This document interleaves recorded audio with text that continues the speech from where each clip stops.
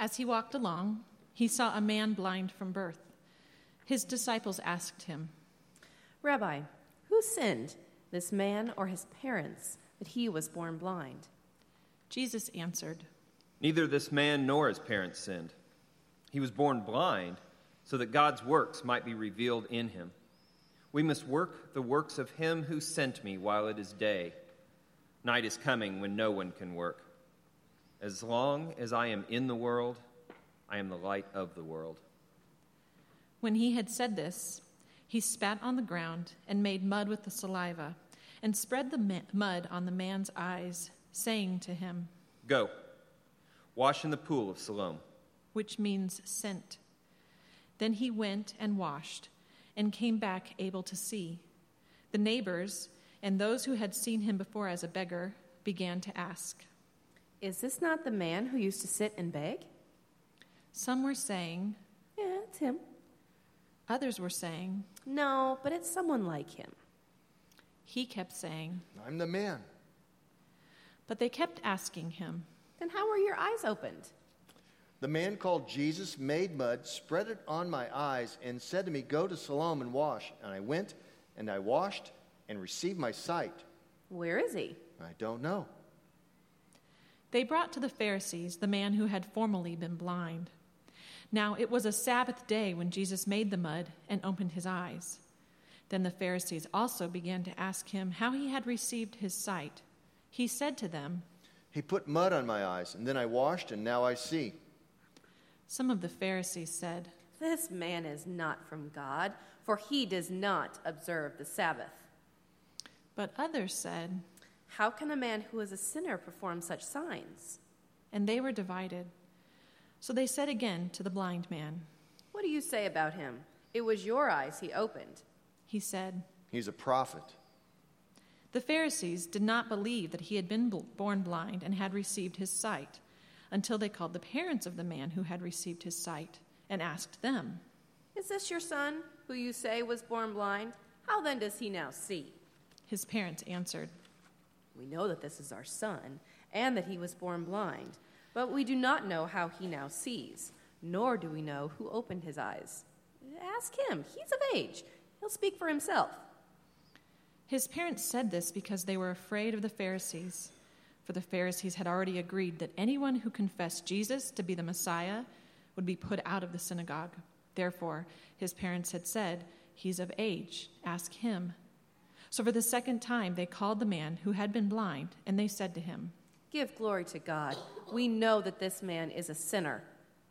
"Well, I don't know whether or not he's a sinner. One thing I do know, that though I was blind, now I see." "What did he do to you? How did he open your eyes?" "I have told you already, and you would not listen. Why do you want to hear it again? Do you also want to become his disciples?"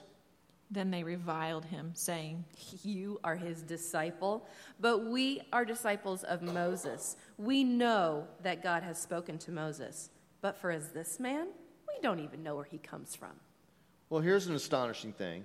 You don't know where he comes from, and yet he opened my eyes. We know that God does not listen to sinners, but he does listen to one who worships him and obeys his will.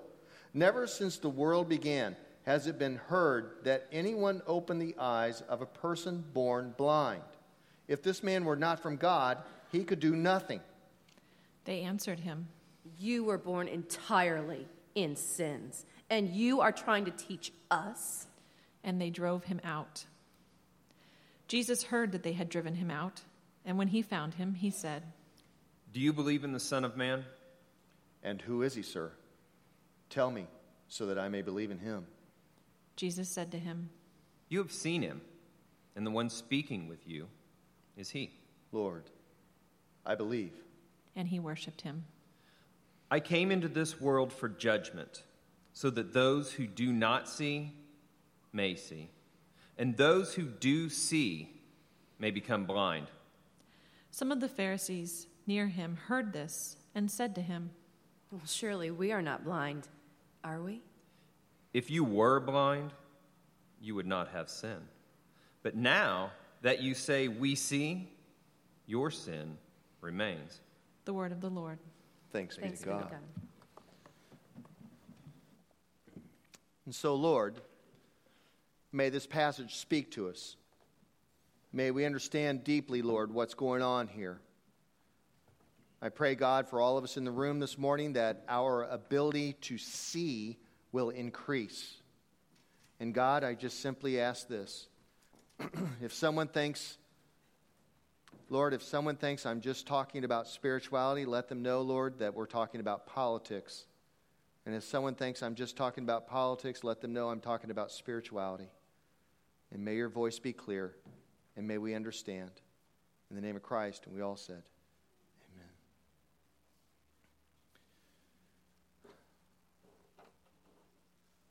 You know, the elders have been studying this passage now for several weeks, John chapter 9, this encounter of Jesus with the blind man. And I believe it's one of Jesus' most masterful teachings. I think if Jesus intentionally chose to heal this blind man on the Sabbath in front of the Pharisees at the synagogue, he knew exactly what he was doing, and it was brilliant what he was trying to pull off. But we have to ask, does Jesus change anyone right then and there? Does anyone move up to a higher level of love? Does anyone move up to a higher level of understanding or of compassion? Does Jesus get everyone nodding in agreement with him? And the answer has to come back, not at all. No one bought into what Jesus was saying that day except for one guy, the blind man, the man who was healed of his blindness.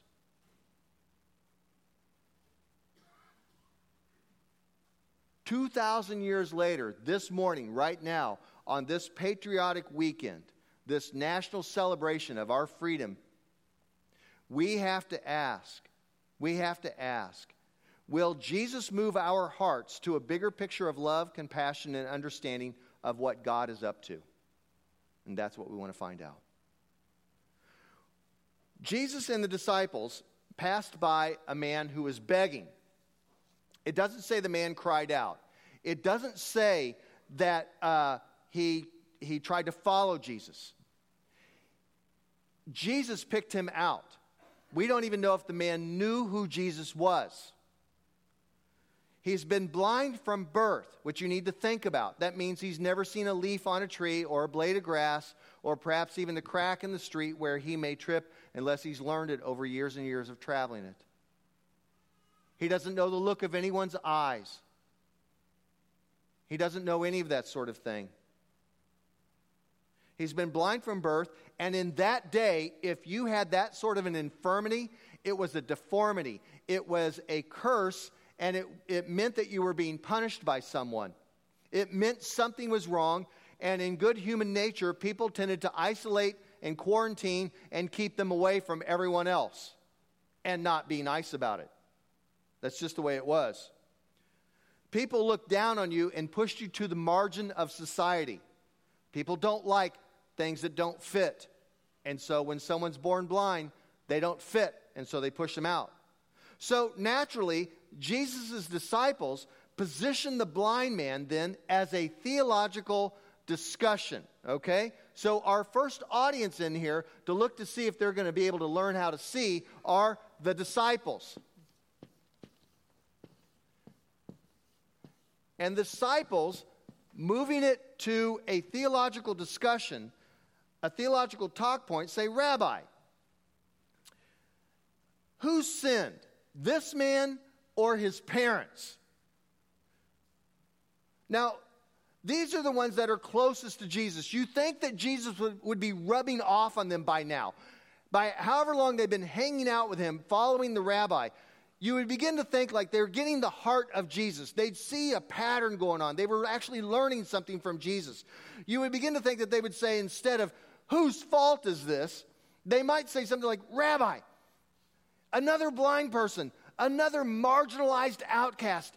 We know you have a heart for them. We are now getting a heart for these kind of people. We know there's nothing really wrong with them. They're just simply, having a problem, and we can help. Let's show God's love right now. Let's show the world that the kingdom of God is right here, right in the midst of us, right now, and that you are the Messiah.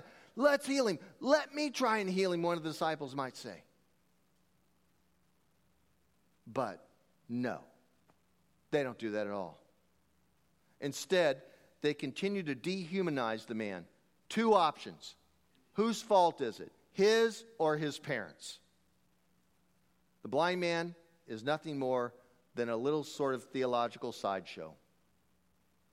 Now, for all their closeness to Jesus, they're trapped in their own blindness. They can only imagine that someone is to blame. Neither of these options, whether it's his sin or the parent's sin, is helpful, and nor does it even move anything. Nothing happens. Blaming, fault-finding, finger-pointing. Jesus responds then with a third option, a completely new paradigm of how to understand what's going on. He says, neither him nor his parents sinned. This man was born blind so that the work of God could shine out in his life. I'm not sure we really like that answer. But that's what he said. Dr. Ruth Haley Barton suggests, in exegeting this passage, she suggests that Jesus is asking really the best question that's possible, that even you and I could ask right now. What is God up to, and how can I get on board with it? What is God up to, and how can I get on board with it? That is the right question to ask. What is God up to, and how can I get on board with it? It's the question, everyone, we have to be asking right now, this particular weekend, this particular time in our country and in our nation. In the midst of church burnings, Confederate flags, gay marriage, presidential primaries, immigration, health care, do we ask the Jesus question? What is God up to, and how can I get on board with it? Or do we go to the disciples and say, who can I blame? Then Jesus heals the man. Lifelong blindness over. The next group of people who are given an opportunity to see if they are going to find their sight are the neighbors.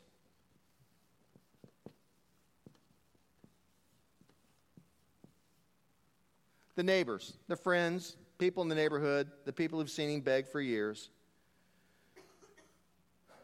The neighbors see the man and they say, well, isn't this the man who was born blind and used to sit and beg? Now, some might think that the man's neighbors just could not handle the fact that somebody that they'd seen blind their entire life, not to mention the fact that anybody who would be blind their entire life, could now somehow become whole and regain their sight. How does that happen? As a matter of fact, most of us probably in the room are saying like, yeah, how does that happen? We're stuck in our categories of the way things are supposed to be. It's just a natural thing for all of us to do. Blind men that are born blind, they don't learn how to see. How does that happen? What's a miracle? I don't really like the word miracle. I like the word signs better. It's not that I don't believe in miracles. It's just simply I think it says that there's something exceptional going on. I don't think things are exceptional going on, like God is somehow violating his own rules of the universe by invading time and space and healing somebody. I think what's actually going on is that we just actually catch up with God and we begin to see that God's been doing a miracle every day. I think when the sun comes up, it's a miracle. I think when I watch little children running around last night full of joy and still having all their digits and their fingers in their eyes, I think that's a miracle.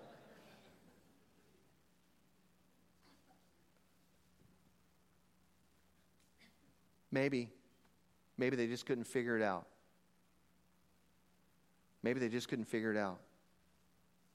So they just go to cognitive dissonance. They just check out. That's not the same guy. Can't be. And he's jumping up and down, waving his arms like, I am the same guy. I'm your neighbor. No, you're not. I mean, if the situation weren't so pathetic and sad, it'd actually be comical. Speaking of cognitive dissonance and people like believing stuff against all evidence to the contrary, years ago, a good friend of mine asked me to take his son, his 10-year-old son, and his friends on a camp out for the 10th birthday party, about 8 little guys, and we were going to camp out that night. But we wanted to put some fun into it, And so we came up with a fun scavenger hunt in the woods with a twist. We went out earlier that week, and I knew this area, and there was an old foundation, an old rock foundation in the woods, and we hid a treasure map behind the rocks, sort of speaking, so it could show a little bit. And on this treasure map, which we made out of an old chamois, from the garage, and we made it like a Calvary had found Native American treasure. And this was a map to the treasure. And we hid it, and I'm telling you, the map looked good. I was impressed, like with my own self. I'm like, man, that's an awesome looking map. But it was easy because 10-year-old boys are so gullible. I mean, this thing worked like a charm. I mean, we go out there like, hey, look at that foundation. Go over there and kind of kick. Hey, look, there's a rock that's loose. I wonder if there's anything behind it. Like, I don't know. And, oh, it's a treasure map. It's a treasure map. And, of course, they're racing off through the woods and the poison ivy trying to go find this other foundation where we'd hid these incredible, authentic U.S. toy artifacts of arrowheads and jewels and all this other plastic stuff. Now, we accidentally left a price tag on one of the items, And this one little guy, he pulls out the rock and he's pulling it, like, hey, what's this? And I go, hey, let me see that, son. Rip, throw it away like, it's a treasure. And they're all back at it, just totally checked out. Forget the price tag. They wanted to believe, and that's just what they were going to do. The story goes on because it wasn't until the next week when one of the kids' grandfathers was going to call the Smithsonian about the map that we had to confess and come clean. I'm telling you, man, you grandpas, you mess up my life. I'm just saying. I'd still keep this thing going with these guys. Now they're all like 40 years old probably. And be like, hey, remember that treasure map? It was a really good map. Even in the face of glaring, obvious facts, like a man born blind who can now see, sometimes we'd rather just believe a falsehood. And that is a form of blindness. That's a form of blindness. They just believe what they wanted to believe. So the neighbors say, like, well, we'll figure this thing out. We'll take the blind man to the Pharisees, the religious leaders, and they'll figure this thing out. So the healed man, they bring the man to the guy who could see. They bring him to the Pharisees. And they are in charge. The Pharisees are the religious leaders. They're very powerful. They're in charge of who is allowed into the synagogue and who is disallowed or who is kicked out or cast out of the synagogue. Very, very powerful thing in that culture. And as a blind person, we have to understand that he had been defiled his entire life because he was not a whole person. All right? I know it, messes with our sensitivities. But nonetheless, he was not allowed in. He had probably begged his entire life outside the synagogue, never allowed into the place. So perhaps the neighbors were saying like, hey, Pharisees, look, this guy's been healed. Do you want to do something to say like, you're now legit, you're cool, come on in. First time in his life. Maybe they wanted to do that. Maybe, because the scripture doesn't say what their motivation was, maybe they wanted the Pharisees to explain, how's this guy see now? Just tell us. You're the God guys. Tell us how this is working. Or most likely, since the man had said, the man Jesus had smeared mud on his eyes and told him to go wash, and that's how he was healed. Most likely, the neighbors wanted the Pharisees to validate Jesus the rabbi as the healer. Now, the Pharisees, being very moral men, they were experts in the Torah, the Old Testament religion. We call it the Old Testament, the law of Moses. And from the second that they found out that Jesus had healed on the Sabbath, none of the healing mattered at that point. I mean, backstory. John chapter 8 culminates a huge fight that goes on for 2 chapters between Jesus, a big debate between Jesus and the Pharisees, leading up to the famous line where Jesus says, before Abraham was, I am. And he uses the holy, unspeakable name of God to describe himself. The Pharisees are like, kill him. Kill him here. Kill him now. He's a blasphemer. He's called himself God. So you can tell going into chapter 9 here, bad blood between the two parties of Pharisee and then Jesus. Okay? So that's your backstory on the whole thing. So when they hear the word Jesus doing this, they're immediately lit. All right? Like this has got to be wrong. Not only that, but rule keeping to the Pharisees is more important than compassion. Adherence to the law is more important to the Pharisees than any other thing else, because they did not want to violate the synagogue and the holiness of what was going on. Purity was everything to them. Okay? The Pharisees had power, lots of power, and they were judgmental, and they used it as much as they could. They thought they were doing right. And it reminds me of those old words from Gandhi that said, those who think they are doing the most good do the most harm. And he was referring to the Nazis during World War II.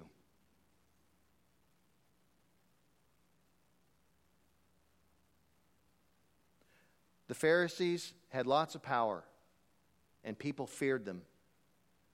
They could get kicked out of the synagogue. And it was a really big deal back in 30 A.D. to get kicked out of the synagogue. There was only one synagogue in town. It wasn't like they could say, like, well, I hate your synagogue. I'm going down the street to the other synagogue. Like, no, that's not going to happen. There's only one.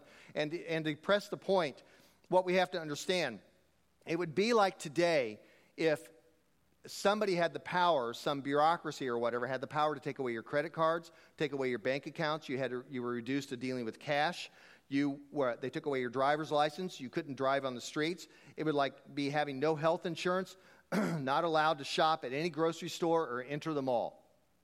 It would be like that. You were cut off from society. It would be like years ago when the Nazis made the Jews wear the yellow Star of David and they were forced into the ghettos in Poland. It would be like having to wear the scarlet letter A for adulterer sometime past in our own country. I can still remember the marks on people that other people had put on people. I remember sitting in someone's living room and looking at an old man and with no teeth, and he had tattooed on the inside of his wrist. You know what they were? Prisoner of war camps from the Nazis. Tattooed in. He didn't think it was special. He didn't think, hey, look at me. He wasn't ashamed of it. He just had a faraway look in his eye, as though he was remembering those days. Getting excluded from the synagogue was social, economic, political, and religious death. And the moment the Pharisees heard that Jesus had healed the man, it was not going to work. They were out to eliminate Jesus. And the Pharisees are gunning him down the first chance they get. So the Pharisees, not knowing what to do and being blind and unable to see, decide to call in the parents of the blind man. The next people who are given an opportunity to see. They go to the man's parents to find out if they know anything about Jesus healing their son. Now, the Pharisees make it look like they're going to go interview them. We're just fact-finding, just gathering a few facts. But everyone knew the Pharisees, and these parents were shrewd, and they knew this was not an interview. This was an interrogation, and they could be incriminated at any moment in the thing. They come in, is this your son? Was he born blind? If so, how does he now see? And the parents knew that if they said Jesus did it, if they colluded with Jesus, if they somehow, any such way, affirmed Jesus in any shape or form, they might be kicked out of the synagogue right there and then and be cut off from the community. So they just throw their own son under the bus. Yeah, that's our son, and he was born blind. We don't have any idea about how he's able to see. Go ask him. He's of legal age. Back. They backed up. The Pharisees had already quizzed the healed man and he had told him what had happened. Jesus, the prophet, healed me. The Pharisees tell the man that Jesus is not a prophet, that he is a sinner. Not a Messiah, a sinner. And at that point, the healed man asked the Pharisees, well, if he's a sinner, then how do you explain him doing something so wonderful and so good as giving me back my sight? How could that not be from God? The Pharisees are livid with this guy. You were born entirely in sin. You were born in sin. You were born blind. You were born cast out of the synagogue. You've never even been in. You're cut off. You're not even one of us. You're part of the problem. And you're trying to tell us who's a sinner and who isn't a sinner? And at that moment, they officially kicked him out of the synagogue, and he became basically a non-person. Now think about all this for a moment. Think about the whole thing. Think about all of these people up here, disciples, neighbors, Pharisees, parents.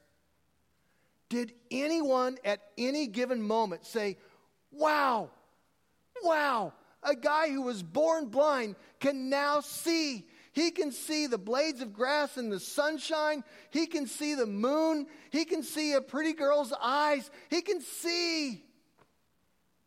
Nobody went there. Nobody threw a party for him. No one did anything to affirm the guy. No one. No one did that. Not even the parents. So Jesus finds the man, the only one who understood what was going on. And he finds the man, and it sounds like he found him in the synagogue with the Pharisees standing very close, and who knows if the neighbors and the parents, certainly the disciples had to be close by. And he says, do you believe in the Son of Man? Jesus asked him. And, remember, the blind man had not seen Jesus. He only had mud smeared in his eyes by some person. And the blind man says, well, who is he? And he says, well, you've seen him, and the one who is speaking to you is he. And at that point, the blind man, who is now healed of his blindness, says, Lord, I believe. Calls him Messiah, my King, my Lord. I believe, and worships him. And then Jesus says this, I came into this world for judgment, so that those who do not see may see, and those who do see may become blind. Some of the Pharisees, it says, were near him and heard this and said, surely we're not blind, are we? And Jesus said to them, if you were blind, you would not have sin. But now that you say we see, your sin remains. And now, everyone, the story comes back to us.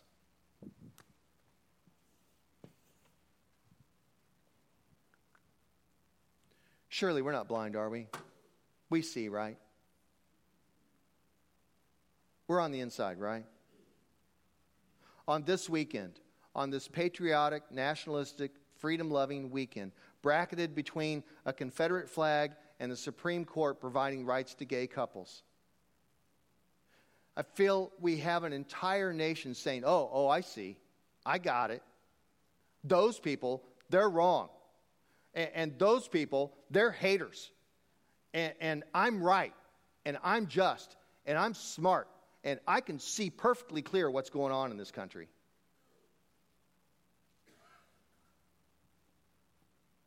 I spent the weekend with some liberal ideologues.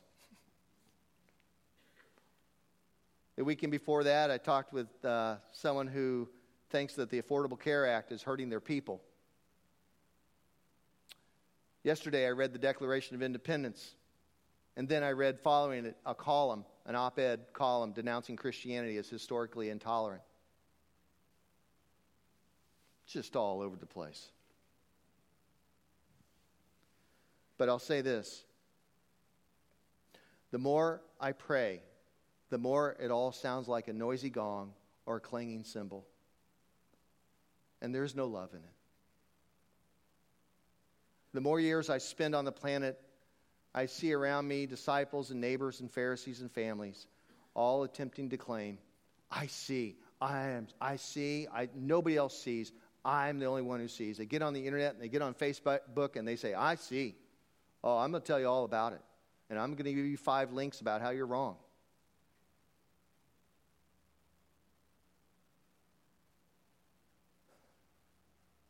This has kind of been building on me as I've been studying this passage, and I do the Psalms every day, but somehow it came into my mind. I know I'm kind of an old guy, so Louis Armstrong came into my mind, and I kept thinking about that song, "What a Wonderful World," And I thought about those lyrics, and I played it over and over. I found the old CD down in the basement, stuck in the dash, and he says, "I see clouds of blue, and clouds. I see skies of blue and clouds of white, the bright blessed day and the dark sacred night. And I think to myself, what a wonderful world." And I just needed those words, that song, to say, there's hope. In the midst of all this clanging bells and gongs and junk. I'm not checking out. I just need to know what God's up to and how can I get involved with it. Who is celebrating God's grace? Who is rejoicing because we have it so good? Who is helping others that don't have it so good? Pastor Marta, Pastor Garrett, and myself spent about 3 days ago an afternoon with 2 Nigerian pastors who were here. Really, I think they were coming just to take a break. But they wanted to find out some best practice. They wanted to find out, hey, what do you guys do? And what are your struggles and what are your challenges here in America in the church? Because in Nigeria, we have some too. And so we said something like, well, maybe people don't come to church as much and, blah, blah, blah. And we made up some stuff. And then, being polite, we said, so, pastors, what are your struggles? And they said, well, Boko Haram is raping and killing our flocks.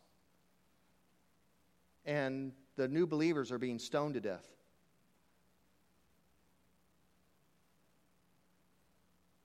And I thought, yeah, it's kind of like our problems here too. What do you say? And when I told this story to someone, they wanted to start an argument about whether or not Boko Haram were, radicalized jihadists, Muslims or not. Make it a theological discussion. And then I thought, when I get on a plane, and I don't like to admit it, but maybe you're like me, and you see someone who, you think looks Middle Eastern, and you think, uh-oh. Maybe I'm the only one. Over the years, I've been harangued and belittled and classified and for speaking out against violence and told, who are you to teach us what's right and wrong? Stick to your Bible, preacher man, and leave the running of the country to us. Because this voice of Jesus doesn't apply to politics. You want to learn to see? You want to raise your consciousness? Then here's what you must do according to Jesus. Become blind. Become blind. How do we do that? You confess Jesus as King, as Messiah, as Lord over you and everything else. King of your family, King of your work, King over your entertainment, over your finances, and yes, especially your politics. And you ask that question, what is God up to and how can I get on board with it? How do we do that? It is a journey. The healed man, the blind man, moves along a journey from he's just a man named Jesus to he's a prophet to he's the Son of Man, this man from God, to finally falling on his knees and confessing he is the Messiah. And at that point, he could see, spiritually speaking. At that point, he had all of his sight, physical as well as spiritual. Who's going to take this journey these days? Who's going to do this? Who can make this confession on this 4th of July weekend, following lots of politics and, who was willing to be smeared by Jesus? The man's parents were too scared. The neighbors wanted to be told what to do. The Pharisees were like the religious right, proud and elite and moralistic. And if there were any liberals, and there aren't really any liberals in the thing, just to use the labels and the categories we have available to us today, if there were any liberals, it must have been the crushing, hawkish Roman Empire, trying to tell everybody, we know how the world ought to run at the point of a sword. But nobody celebrated the blind man regaining his sight. And that is our job today, 2,000 years later. We have the privilege and the responsibility to celebrate the blind man's healing. Listening, everyone, is the spiritual discipline we must engage in. It's not fancy. It's not sexy. But it gets the thing done the way it's supposed to be done. If you want to know what God is up to and how do you get on board with it, we have to begin to learn to listen instead of talking. Listen to our children, listen to each other's dreams, and yes, listen to their political rants. But we must listen if we want to be able to listen to God. I've been experimenting the past few weeks and failing miserably at a spiritual discipline. Each time I listen to someone, especially when it gets into an argument where we have a disagreement, just chatting or whatever, nothing really bad. Each time I listen,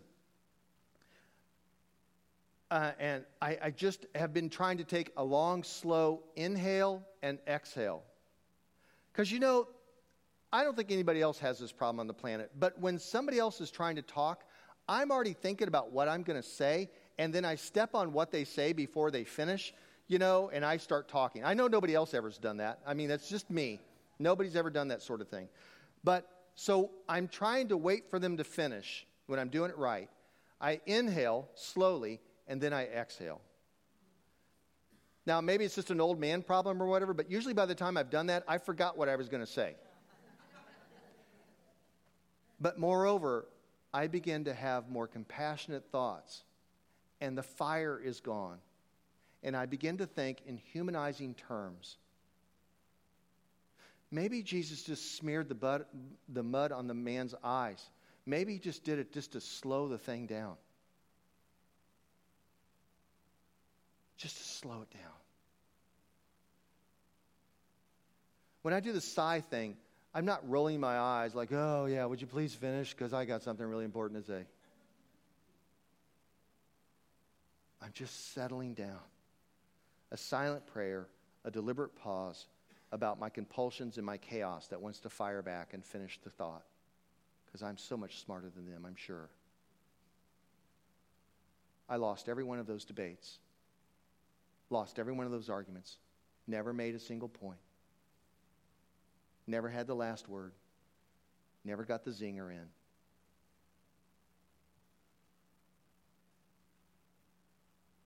But I felt like I could see. So let's train ourselves. You want to try this afternoon? You want to try tomorrow at the workplace or with other people? You want to try this sort of thing? Like somebody's talking, you've got something to say. Just try waiting for them to end, which is first the hardest part. And then just simply take a nice long breath. Just